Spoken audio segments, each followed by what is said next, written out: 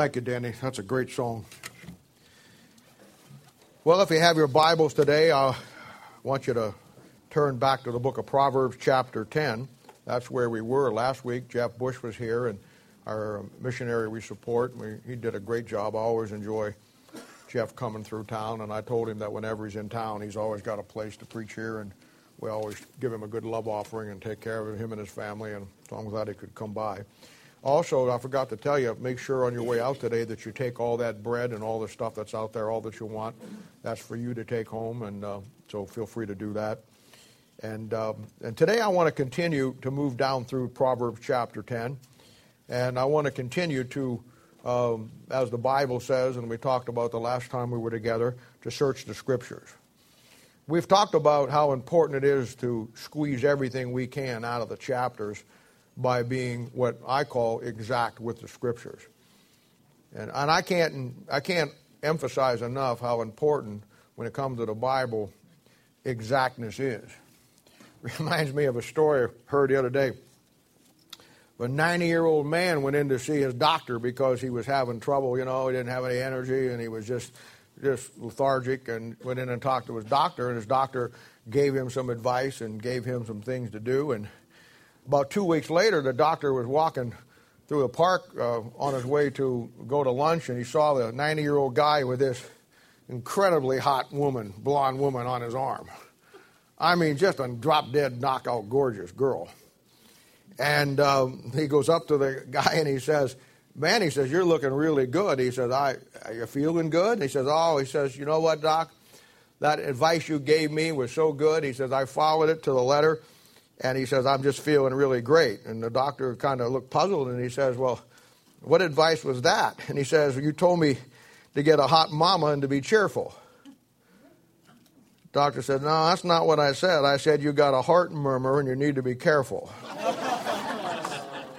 You need to be exact. It's important to be exact, especially when it comes to the Bible. And last time we were together, we talked about the 8 things. Oh, you guys will be using that all day tomorrow. I don't even want to hear it. Last time we talked about the 8 things a Christian can be sure of out of Proverbs.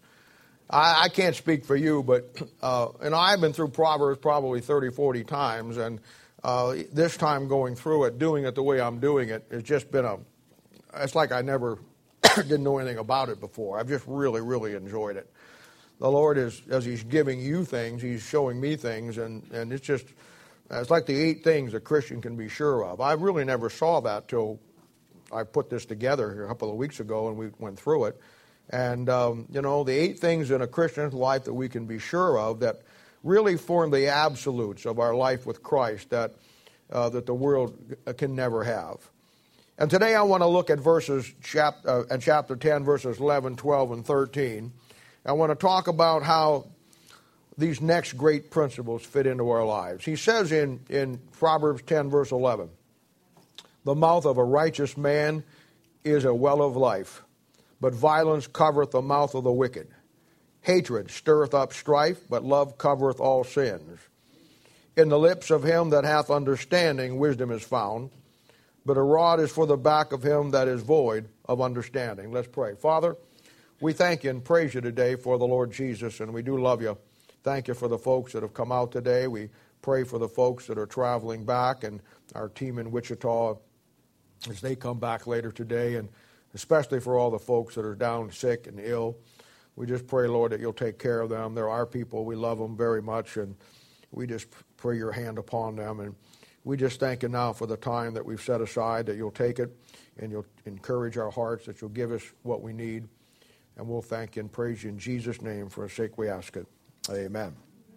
Now today I want to talk about, and I want to explain out of these 3 verses, 6 basic principles. The book of Proverbs is basically a book that is broken down into principles. All we have to do is be able to identify the principle and talk about them. Well, that's why I've been coming through 2 or 3 verses at a time. I don't want to lose anything. I personally don't care how long we're in the book of Proverbs. If you know the sequence of books in the Bible, from 2 Chronicles to Ezra to Nehemiah to right up to Psalms and how they correspond with the history and bringing it up through Proverbs matches to eternity. So we're going to be in here a while, so you know that. And I showed you how that it's all built around, each verse now is built around a negative and a positive, separated by a colon. And it shows us the outcome, either the negative or the positive, of which way we go in life. And, and this passage starts out with what comes out of a man's mouth. And it talks about what comes out of a man's mouth in only two aspects. The mouth of a righteous man, that will be our wise man that we've come across in the book of Proverbs. And then the mouth of a wicked man, and that'll be the foolish man that we found in the book of Proverbs. I don't know, as you go through the Bible, or at least as we do to go through the Bible, other things emerge out of the Bible that maybe are secondary, just as important as the main thing, but they begin to manifest themselves. One of the things you begin to see is something I talk about all the time is, you ever notice how the Bible totally uncomplicates things? The Bible's whole goal in life is to uncomplicate everything in your world, compared to the world that always wants to try to complicate things. The book of Proverbs, if it's done anything for us and taught us anything at all, it has taught us that in reality, there's only two choices in life. There's only two paths that you can walk on. Now, I realize the world and many times even the Christian world, and even time religion. Many times they will try to get man to buy into the idea that there are many different paths to God and life itself. And, Proverbs 19:21 says that there are many devices in a man's heart. And those devices have all been used down through history to get man to think that there's many roads of life that you can go on. And I understand, you can be this, you can be this, you can be this, you can be this, you could choose 100 different occupations. But in the final analysis, when it comes down to God and the Bible, there's only two paths that you can walk on. And that's how the Bible simplifies it. And, with that false idea and that false teaching, then what man does, he finds a place to hide. He finds a place to pretend that his life is okay with God when, in fact, it's really not. It's making God's way such a broad way that you can do or be anything and still be accepted by God. But the Bible says that's not true. The Bible says in Matthew chapter 7, verse 14, that straight is the gate and narrow is the way. There's not a lot of latitude when it comes to life and which way you go. For man, it's developing things that look good, that look Christian, that look spiritual, but in truth, Bible truth, to be exact, they have absolutely nothing to do with being biblical and scriptural or from the Bible. And I've learned over the years that those two words are really key words. Because in life, whether it's the Christian world or churches or whatever, religion, you're going to find that a lot of times people do things that are Christian, people do things that are religious, people do things that are spiritual. But that's not really what you're looking for. To be exact, what you're looking for, what I'm looking for, are things, I don't care about religious, I don't care about spiritual, I don't care about Christian. What I'm looking for is what is biblical and what is scriptural. Bring it back to the Bible, because that's where the key is and that's where it has to be in everything that we do. And that's where we're at with it. And that's how you have to be able to do it. Those two words are absolutely key in understanding and figuring things out in life. What's biblical and what is scriptural versus what is Christian and what is spiritual. And what it means is that the Christian world has come up with its own interpretation of things. Boy, you see it around the Christian world today in a great way. Things that were not been tolerated 30, 40 years ago are now the status quo in Christianity.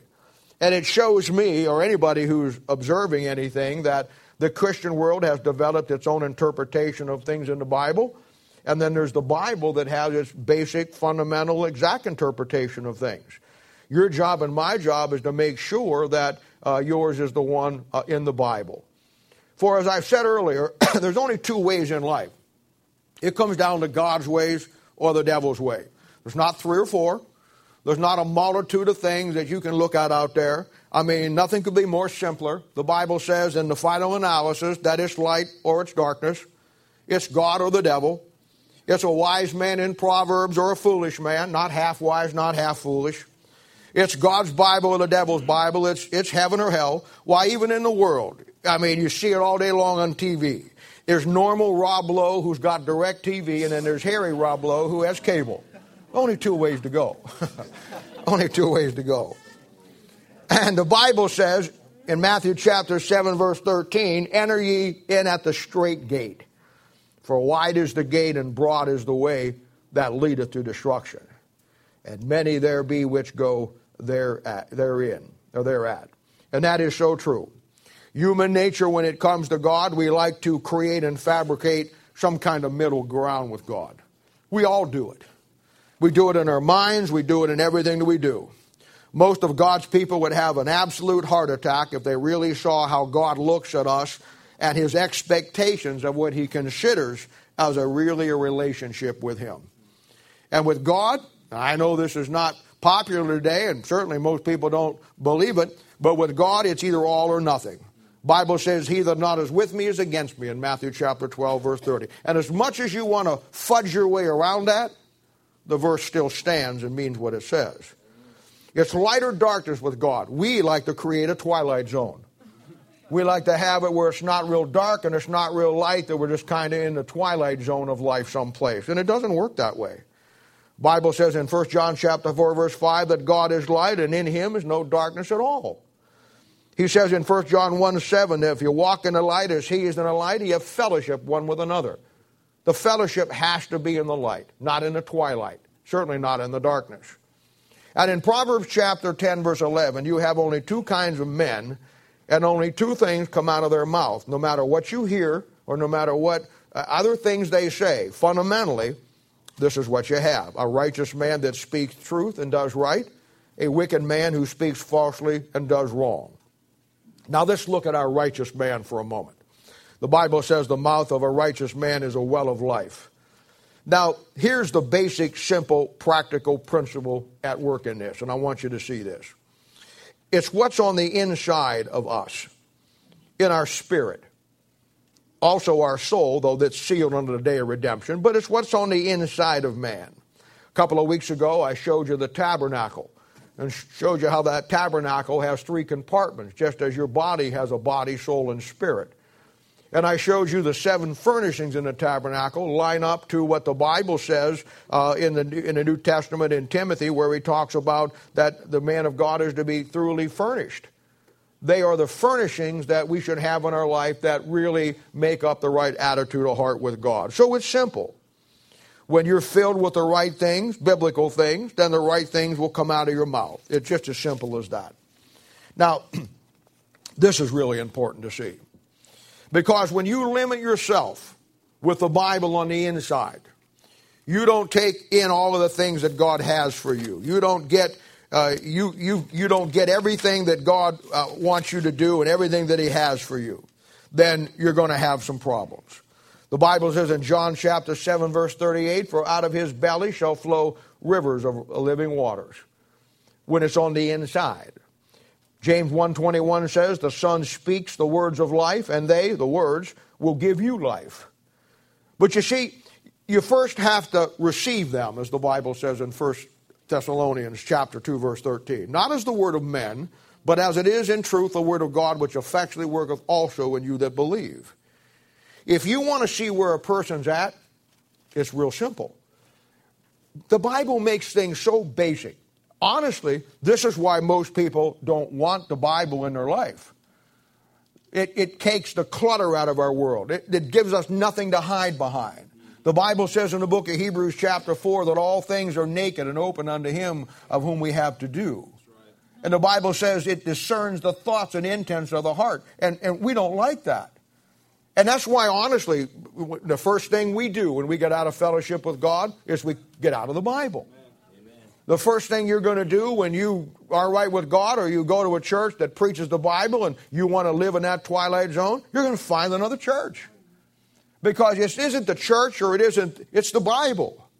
The Bible is light, and the Bible exposes every crack and crevice of our lives. And, if you want to see where a person's at or a church is at, just watch and listen to what they talk about and what they put the emphasis on. It's the most amazing thing you ever saw in your life.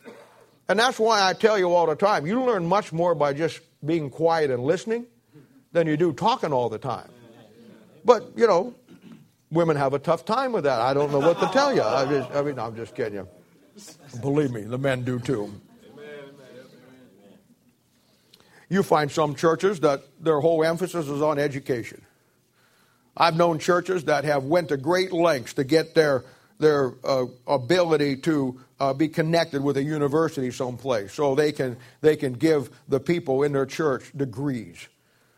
I've seen churches where there's so many doctors in the church you think God was sick.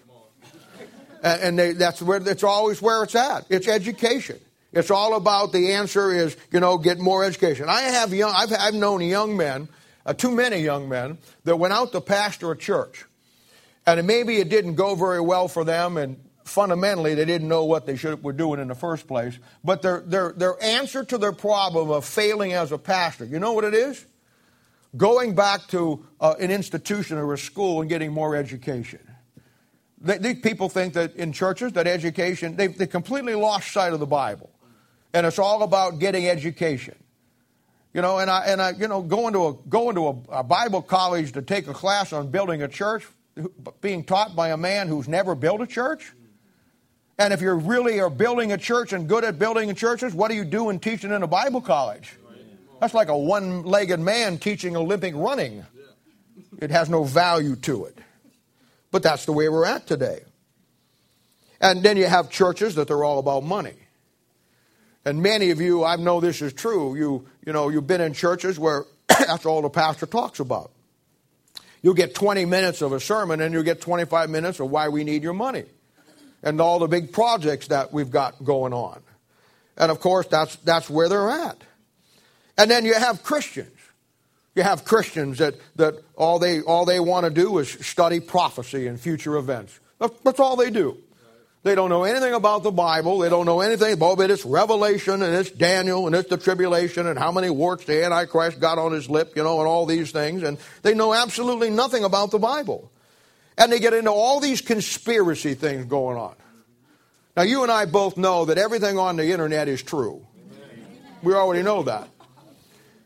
And so you'd be surprised the people that in the emails I get or the phone calls. Somebody will email me and they'll tell me about this great event that's going to take place. Oh, when the blood moons came up. I must have got 30 calls or emails from people out there. Bob, what do you think about the blood moon? What do you think about the blood moon? And it gave me a verse. The only verse you have is the verse in Joel chapter 2, which some charismatic got and doesn't know anything about the Bible and then built a hole on it. And the only thing dumber than the guy that's teaching it are the people who are listening to it. Blood moon. Why, you wouldn't know what a blood moon was if I come up and bitch you on the blood moon. I've had people say, well, you know that there's camps all over Missouri that they're building right now to lock Christians up. I think that's a good idea with most Christians that I've met. I'm for it. Crazy stuff. Nothing about the Bible. Then you have Christians out there that their whole idea is getting spiritual gifts. They have a test now that many churches give that you can determine what your spiritual gifts are. Kind of like your favorite color. And, it's like a guy told me one time, he says, well, do you know your spiritual gifts? And I don't get into that. He says, well, I know mine. I said, what is your spiritual gift? He said, well, I have the gift of humility. I said, you mean you have the gift of humility? See? In the Bible, there's two things. There's the fruit of the Spirit, and then there's the gifts of the Spirit. Now, the gifts of the Spirit are the power of God. The fruit of the Spirit is the character of God. Here's the problem. Everybody wants the power of God today, but they don't want the character of God today. You know where you get the power of God from in your life? By having the character of God in your life. Not taking some goofy test. But that's exact, you see. That's exact. You find some churches that it's all about music. Nothing about the Bible. I mean, every place the service is built around them. They got a praise band. They got this over here. They got this going on over here. They got over here. They got a 100,000-piece orchestra. And there ain't nothing wrong with that. Except it doesn't take the place of good old-fashioned taking the paint off the wall preaching. Amen. But see, we're not going to go there. I remember one time, years ago, we had a guy that we were trying to hire to be a music director. And so they told me to go pick him up at the airport, him and his wife, and take him out to eat and find out if he was what we were looking for. So, I took him out, and him and his wife, and took him out to eat. And he was a nice kid. He really was. But he was a typical mindset. It was all about music. And I remember we were eating lunch, and he was telling me about, and I was just listening to him. He was trying to tell me about all of his experience, if he could write music and he could do this. Well, that's great stuff. But then he said to me, and I about had enough of it, and plus I was done. I wanted to go. I had done eating, had my chocolate cake and coffee. I was ready to hit the road. But anyway, so he says to me, you know what? He says, I have memorized personally 1,000 songs. And I said, wow, that's amazing. And his wife's over there, I said, may I ask you a question? He says, yeah. I says, you memorized 1,000 songs? I have. I says, have you memorized 1,000 Bible verses? Right. Amen. Do you think that he did? He didn't. And he got mad because I asked that. And his wife wasn't going anymore. Colossians 3:16 says, let the word of Christ dwell in you richly. And then it says in psalms, hymns, and spiritual songs. In other words, if whatever you're singing, whatever you're writing, whatever you're doing doesn't go back to the Word of God that's in your heart, you're wasting your time, man. Wasting your time. You see, these are the things that people get into, and they're not exact on. I go past churches all the time, and I hear it all the time. 9 o'clock worship service. We're having a praise service. And those churches want to generate a nice, warm, fuzzy feeling. Join us for worship. We're going to have a worship service. I am the original wet blanket. But I want to tell you something. If I may be exact for a moment, we can't have a worship service here. Do you know that? I'm sorry. In the Old Testament, yes, they had corporate worship. But you can't have corporate worship in the church. You know why? Because the Bible says in John chapter 4 that when you worship God, it has to be your spirit and God's truth. When you worship God, it's not a service you go to. It's a state you live in 24 hours, 7 days a week. And I can't share that with you. You can have yours. I can have mine. But when we get together and we say we're going to have a worship service, you know what it winds up being? Nothing like what real worship is in the Bible. Real worship, defined in the Bible, exact in the Bible, is God's Word, your spirit, joining together, and then you live in a state of worship. They don't even know in Colossians chapter 2, verse 23, when Paul's writing to a bunch of messed up Christians, he calls their worship will worship. And they don't even know what it means. Some churches get caught up in social issues. They get all caught up in everything. Every time there's some tragedy in the inner city, and a legitimate tragedy, I mean, some of them break my heart. Little kids killed in drive-by shootings or this or that, or some innocent kid shot and killed, or something happens over here. My heart goes out to that. But it never ceases to amaze me how that when some legitimate tragedy takes place, that all the little pastors get together in a little group to decide what we're going to do to stop violence. Let's stop crime in our inner city. And they all come up with the same deal. Let's educate people more. Let's give them more this. Let's give them more that. Let's spend more money on this. Let's resolve crime. Now, these are pastors speaking. Now, do you want to know exact? May I be exact with you this morning? Yeah. You want to know how to stop crime in the inner city? Pastor, get in your pulpit and the next Sunday you're going to preach on the women in your church quit having 100 kids with 100 different fathers. That's where you start. And then you get all of the fathers the next week, and you preach on fathers quit having all these kids with all these women, and then letting the kids just run wild all over the place. Bring back the sanctity of the home, the sanctity of marriage, the godliness of what it's all about. I'd start there. And you know what? That don't cost a thing. Except probably your job. You got churches that spend all their time arguing about capital punishment. I was talking to a guy a couple of years ago. I think it might have been on a Thursday night Bible study or someplace. I forget what it was. And he was a Christian as a pastor, and he was against capital punishment. Now, capital punishment, whether your opinion on it, it doesn't matter to me. To be exact, it's taught in the Old Testament before the law, during the law, and then after the law. So just to throw that in there is a little exactness. And he says to me, he says, you know what? He says, I don't like capital punishment because I have never seen any proof where capital punishment has ever been a deterrent to crime. And I said to him, so who cares? I never thought capital punishment was given to deter crime. Now, personally, I think it does. But capital punishment in the Bible wasn't given to deter crime. Capital punishment in the Bible was given to kill the murderer. But that's too exact. Somebody says, well, it doesn't do anything and murders go on. Well, you kill enough of them and you're going to run out of murderers sooner or later. Now, around here, our emphasis is the Bible. All of it. As Paul said in Acts chapter 20, verse 27, the whole counsel of God. All of it. We don't get into those other issues. I don't worry about those things. My deal is to teach you all of the Bible, not some little part of it, but all of it. And just not the parts you like, but the parts you don't like. When it comes to the Bible today, preachers and Christians love the positive things in the Bible, but oh, not the negative things. You see where we're at in Proverbs? You see how ridiculous it would be if I became just a positive preacher and I preached through Proverbs chapter 10, taking out half the verse that's negative and just keep the positive in? But there's people that don't want any negative things. They want it positive. Oh, your preaching is negative. You need to be more positive. I've gotten clobbered all my life for being negative, and I don't understand that. I am the funnest guy on the planet.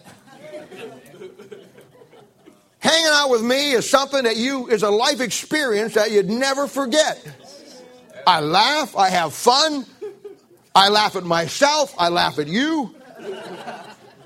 I laugh at everything. I take nothing too seriously in life other than the book. I'm the most positive, fun guy you ever could meet in your life.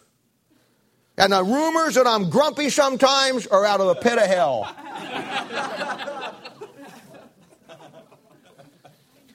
But I'll tell you right now, my mandate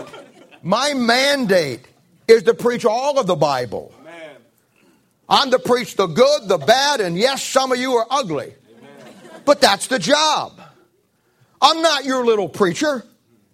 I'm God's preacher.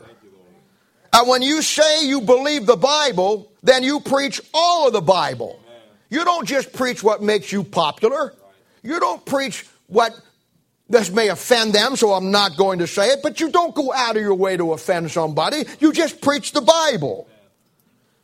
My favorite character of the Old Testament is Micaiah.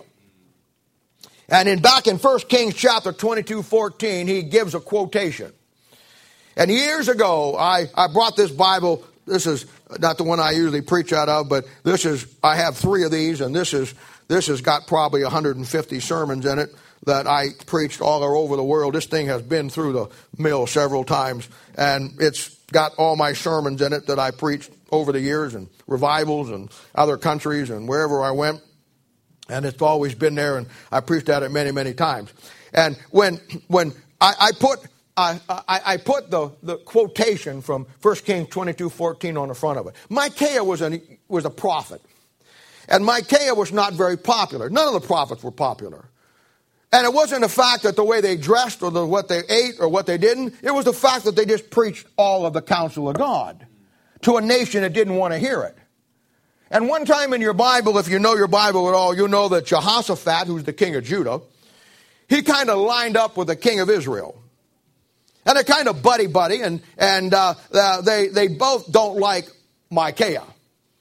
And so they're thinking about doing some things, so they call in 400 prophets. 400 prophets, and they say, here's what we're going to do. Tell us, is God going to bless us in this? And every one of those stinking prophets said, God be with you, he's on your side. The king of Israel was happy as could be, but old Jehoshaphat wasn't sure. And he says to the king of Israel, is there not one other prophet around here that we might ask, inquire of him? And one of the greatest statements in the Bible, the king of Israel said, yeah, there's one, and his name is Micaiah, but I hate him. Right, why do you hate him? Because he prophesied no good thing concerning me. He was negative. He was negative. Oh, Micaiah said in 1 Kings chapter 22:14, as the Lord liveth, what the Lord saith unto me, that will I speak.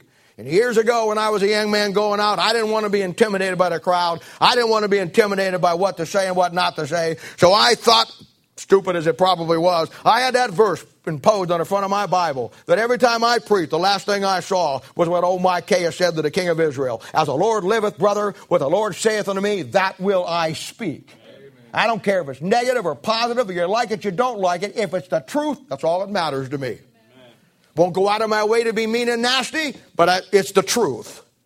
Now that's vital for you and I to see. Maybe it's not important to the Laodicean Christian or the church today, but for us who claim to love and believe the Bible, it's important. Jeremiah preached the truth and got put down in a dung pit up to his elbow, up to his armpits.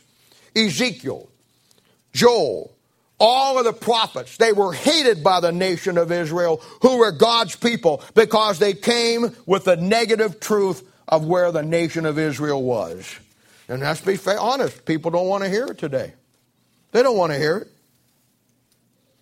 Now this is really important to see, because when you limit yourself with the Bible on the inside, and you don't get all that God has for you, the good and the bad, you don't take the good and use it, and the bad and also use it. When you limit yourself to what you're going to allow to come into your life, then you're going to be living in what comes out of your mouth based on what's in your heart. And you're going to become what is so prevalent today as a shallow Christianity.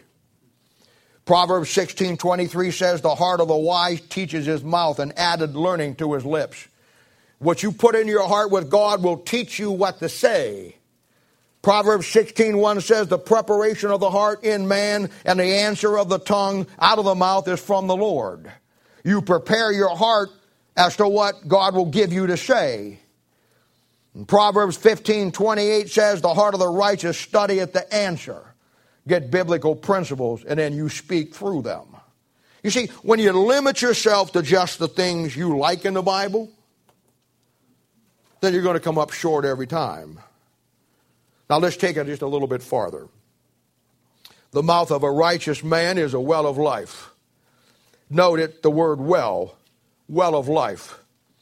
Now I'd say this is the simple biggest issue, or the single biggest issue with Christians and Christianity and churches today, is simply that there's no depth to them. Christians limiting themselves to what they get out of the Bible. Not wanting to go past a certain threshold when it comes to the Scriptures. Wanting to stay on the surface, get all the cream off the top, and never go down deep and get the things that really matter. Notice the word well here. A well will go down deep. Some wells go down 100 feet. And a well, the reason why the water stays fresh and the water continually is there, and in most cases the well doesn't go dry, is because there's a fresh water source deep under the surface that you've tapped into that keeps that well fresh with fresh water. A supply of water that keeps the well with all the fresh water that you can drink. And your well will never go dry as long as that main source stays right. It'll never go dry because of its depth going down to the main source of the water. You can take that and apply it to your life and my life in Ephesians chapter 3, verse 18, where it talks about the deep things of God. The deep things of the Bible. Because it's the same way with you and me. You get your well dug deep. Let me tell you something else. 40 years, some of you young kids, 40 years of continually digging that well will provide you with a deep well of water. And again, I understand it. I get it. Most of God's people don't want to do that. It's just too much work. And I'll tell you, I can't imagine digging a well, a real well. I mean, they dig them all the time through the Old Testament in the Bible. You have Jacob's well. I mean, all kinds of well. And it's probably got to be the hardest job because you got to dig straight down 60, 70, 80 feet. And the circumference is not real big. And then you got to figure out a way to get all of the debris and all of the rocks out of the hole. And the deeper you get, the harder it is. But you got to keep digging that thing down. You got rocks, you got debris, you got all kinds of stuff. And then you're not done because to keep the water, once you hit that main source, to keep the water from evaporating out and going through the ground, then you got to line that well with stone or block or brick or something to keep the water in. Now that's a picture of what your spiritual life and my spiritual life should be. You're well diggers. You're digging a well. Some of you just started the digging. Some of you have been doing it 3 or 4 years. Some of you have been doing it longer than that. You're digging a well, and the deeper you go, you're going to hit that source of water. And then you use the doctrines that you have, the building blocks that we get here, that you line the sides of your well, that the water that you get never goes out. Now, I'll be honest now, this is what makes most of you unique. Eve's mad, she's leaving, but I understand the rest of you are staying. This is what makes most of you absolutely unique here. And I'll be honest with you, it's hard to find so many of your kind of people in any one place. It really is. I get it. I stand amazed sometimes. Most of you want that kind of depth in the Bible, and in time, you will get it too. You got to just keep digging your well. You'll hit the main source sooner or later. I get calls and emails and all kinds of stuff on a weekly basis about our website. Sean was telling me about a pastor that he met that he gave the website to, and the guy emailed him back and wanted a wide margin Bible based on, what God is doing with that is absolutely incredible. And I never speak about it. I never say anything about it, but it's absolutely the greatest secondary ministry. There are people around this country who have no churches that they hang on to that website every time, every day, and everything that they do.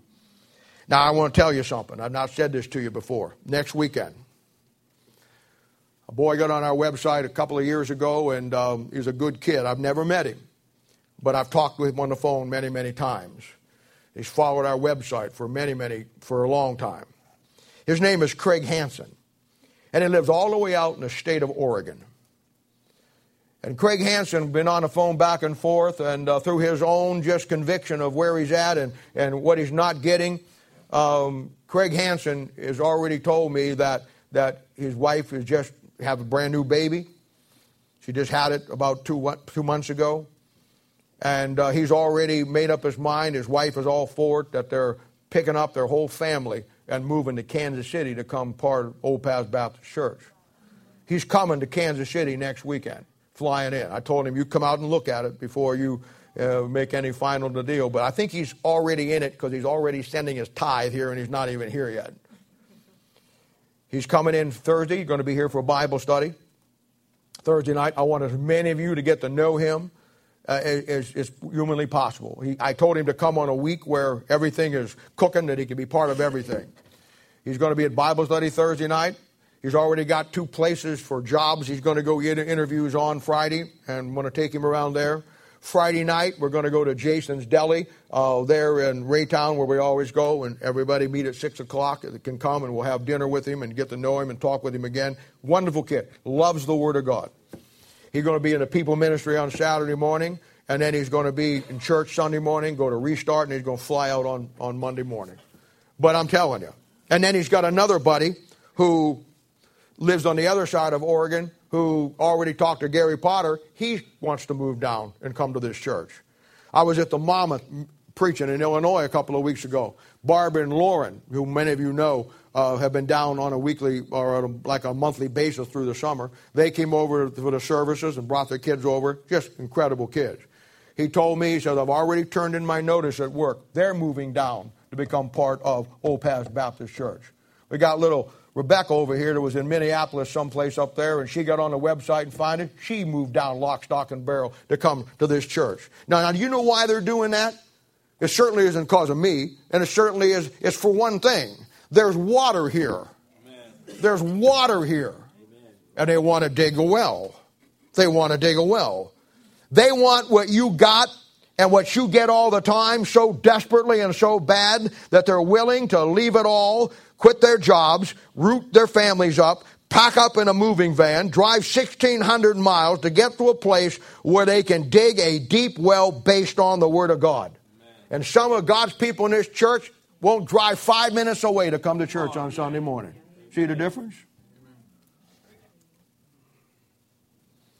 So you have a righteous man who out of his mouth flows the Bible, living waters, or you have a wicked man who, saved or lost, never talks about the Bible, just all the things of the world.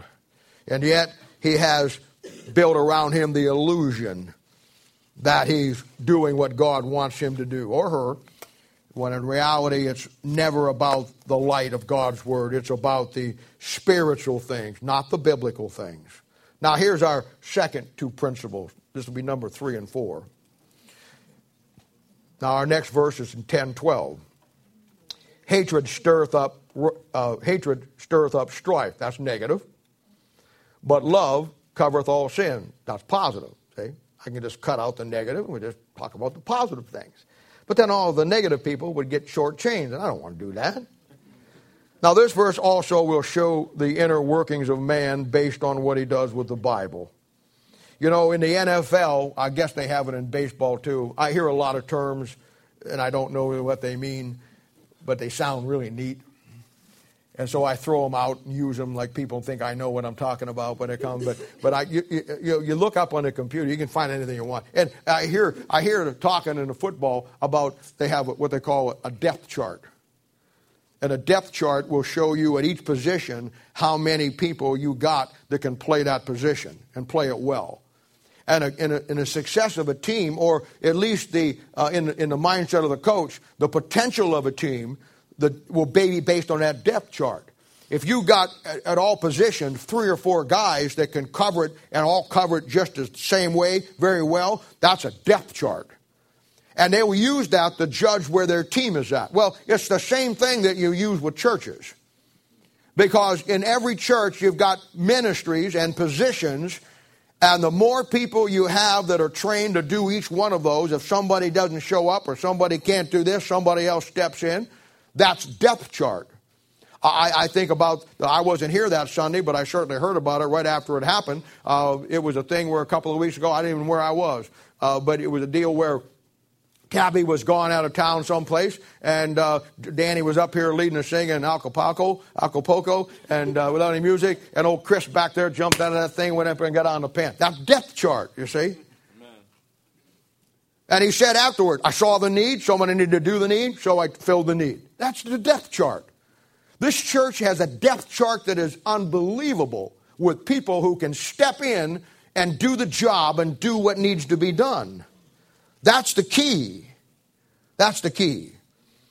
In anything in life, again, you got 2 kinds of people. You got those, when it comes to this verse, hatred stirreth up strife, but love covereth all sins. You're going to have people who, 2 kinds. They're going to solve problems, and other people who are going to cause problems and keep them going. Now we've learned from verse 12 a definition that strife in a person's life will come from hatred. That's key. Not necessarily hating somebody, but certainly hating the principles of the Word of God and not following through with them. And somebody will say, well, I don't hate the Bible, I just don't do it. There's that twilight zone you're living in. He that is not with me is against me. You see, they're at odds with God, and it manifests itself in the form of strife. See how simple that is? You can't be of God and cause strife, because the character quality of Christ is not strife, it's peace. And when you see that, it takes care of itself. But love covereth all sin. No, that's positive. See the child of God on the depth chart, who has depth to him, deep waters to draw from? He sees his job as a problem solver, not as a problem causer. He fixes things. He doesn't break them. Proverbs 11:13 says, a talebearer revealeth secrets, but he that is of a faithful spirit concealeth them out. You see, the one person tells everybody they can find. The other person tells God about it, conceals the matter, because he's of a faithful spirit. Now, a man of understanding, he sees something negative, and he understands that he alone has the power and the ability, through his wisdom and understanding, to put an end to it. Because he himself will not be part of something negative. He'll automatically use the principles of the Word of God to help work it out, or at least shut it down. And doing nothing, which is where most Christians are. Doing nothing. I've seen people that they didn't like what somebody was doing, or didn't like what somebody was spreading, or they didn't like with this, and they didn't like it, but they didn't have the courage to say something about it. And I want to tell you something. Doing nothing will always allow it to do its damage. And it isn't damage to the person. You're not looking at it on a big enough scale. It isn't what you say about the person next to you, or me, or somebody else that you don't like. That is not really what gets hurt. What gets hurt is the cause of Christ gets hurt. That's the damage that's done. That's where it gets really, it becomes a problem. My mama used to say, silence is consent. Edmund Burke was an unsaved British philosopher, but he wrote a lot of key things that are true. And one of the things that he said is that evil triumphs when good men do nothing. You see, love, real biblical love, covers all sins. That word sins is plural. Not just the ones that you're willing to forgive, and you keep other ones that you're not willing to forgive. Say, well, I'll forgive you for this, but you did this to me over here, and I ain't going to forgive you for it. That's not biblical love. The Bible says that love covereth all sin. It's all sin. There's not big sins or little sins, but we like to think there are. It's not, well, I just told a little white lie. Your little white lie is black as the sides of the bottomless pit. There's no big lies and little lies. It's all sin. And I'm not saying that it's necessary to love the person you forgive. Some people are hard to love. Some people may even go so far to say that they're unlovable. But you got to love them through Christ.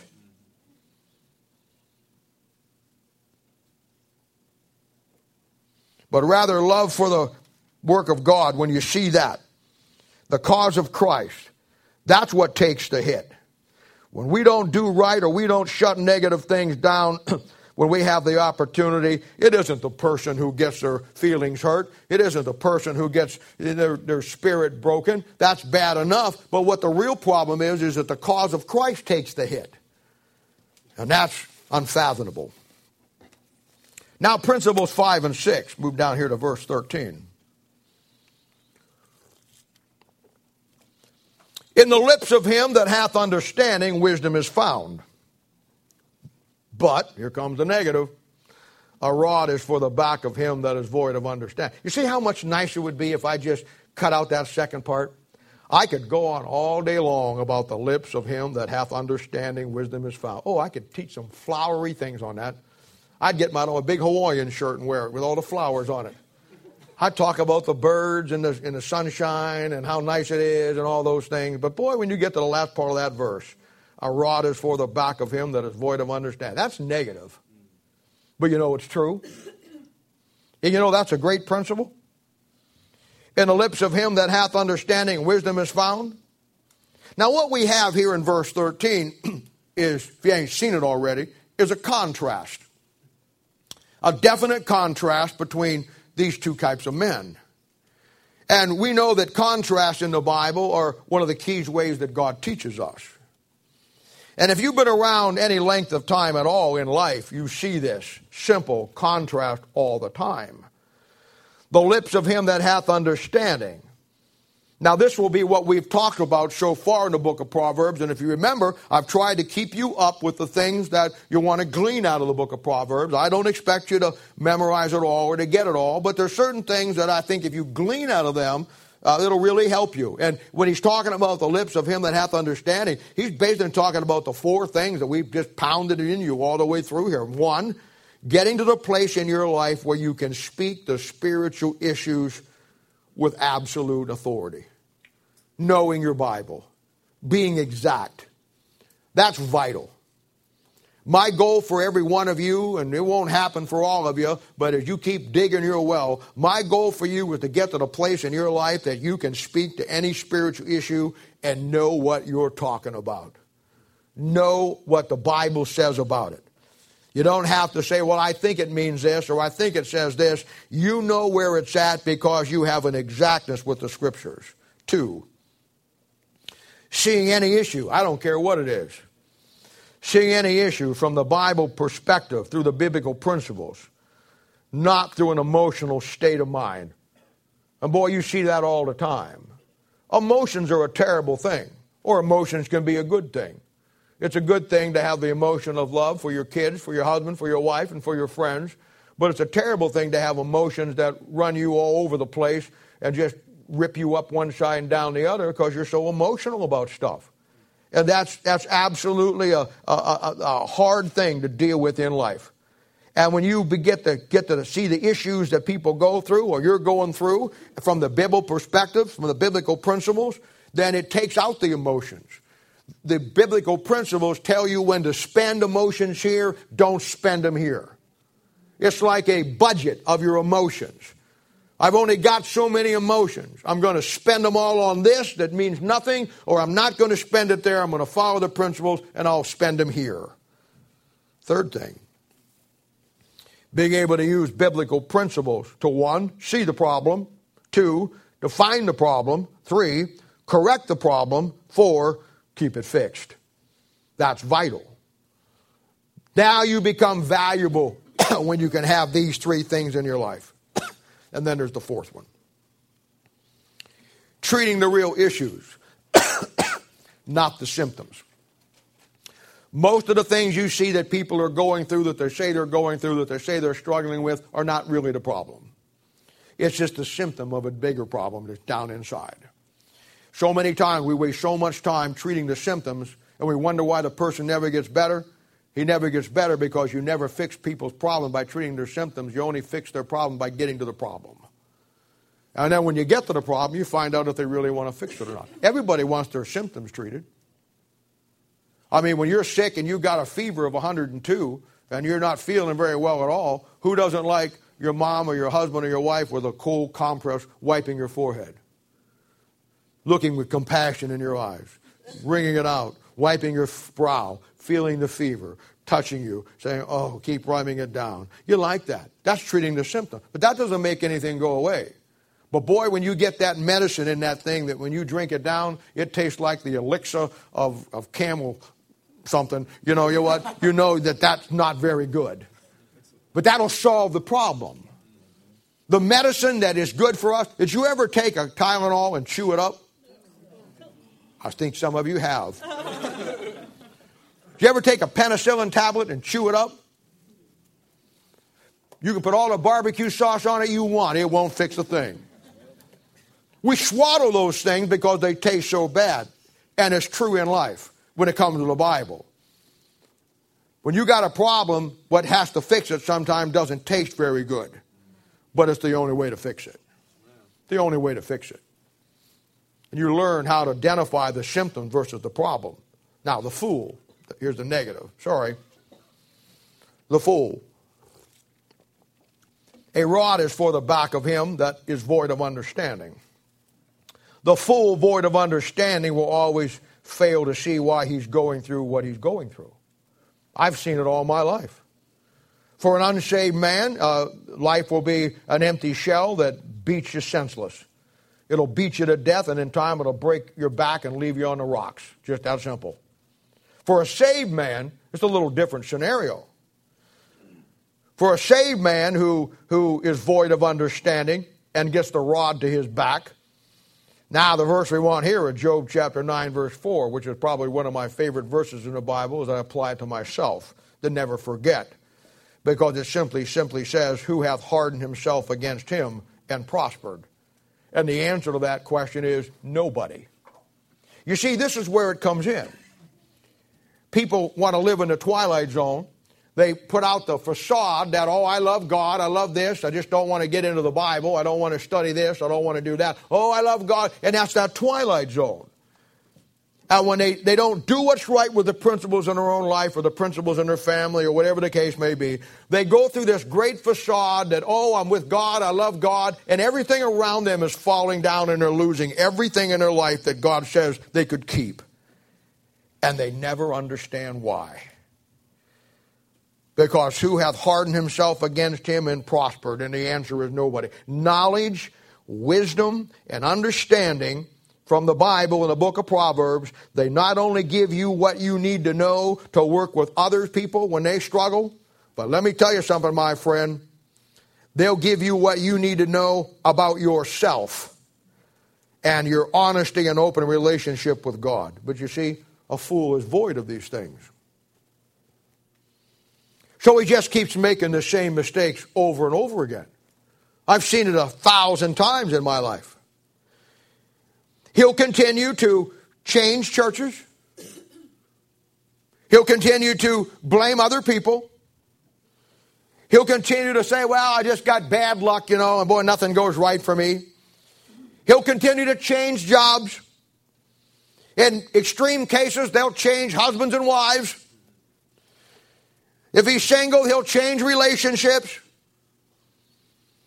They can't be happy and have any fulfillment in anything they do. They'll buy a new car, and they're happy for about 6, 7, 8 weeks till the new car smell is gone, and the first rock hits your windshield, and there goes the crack. They'll buy a new home, and they'll be happy walking around in it for 6 months, and then one cloudy day, that new house will look just as dreary as your life always was. They'll find a new relationship, a new guy or a new gal. Oh, I found the love of my life. And about a week later, it's not who you thought it was. They'll find a new church. Oh, and negative, I'm going to a new one. And then 6 months later, they don't go to that one any more than they went to the last one. You see, changing geographical locations never solve our problems. They'll do everything except what they need to do. They'll change everything. They'll change their friends. They'll change their church. They'll change their relationship. They'll change their husband. They'll change their wife. They'll change their job. They will change everything in the world but what they need to change, and that is themselves. And they'll never change who they are. And I want to tell you something. You can sit down and talk to them till you're blue in the face, and you'll never get through. You know why? Because they're void of understanding. They're void of understanding. Where the man of understanding will profit and learn from his mistakes through the principles of the Word of God, the man void of understanding will never learn a thing. I've seen them be in church all their lives and never learn one single truth about themselves. Coming to church, getting into the Bible, and I encourage you to do it. And I told you earlier on, we're all about the Bible here. But you need to know, fundamentally, learning the Bible, you can learn all the things you want to learn, and you can take all the classes you want to take about how to deal with everybody's problems on the planet. But bottom line, end of the day, let me tell you something. That Bible, first and foremost, is there to expose the fallacies of you and me. Amen. That's where you got to start. Amen. And if you're not honest with that, you won't be honest with anything else. I've seen them struggle all their lives. Not being happy, not being fulfilled, not being complete. Nothing they do will give them the lasting joy or peace that eludes them at every turn of their life. And here it comes, more negativity. As they get older, they're 40, they're 50, they're 60 now. Their problems haven't gone away. Their problems have only gotten worse because you know as well as I do, the longer something goes, it doesn't get fixed. There's a car that never ever burned oil that ever fixed its rings. You got to do it. There ain't a leaky roof on any house that the house decided one day, I'm not going to leak anymore. You got to fix it. There isn't anything in this world that goes south that's going to go north by itself. You got to intervene and fix it.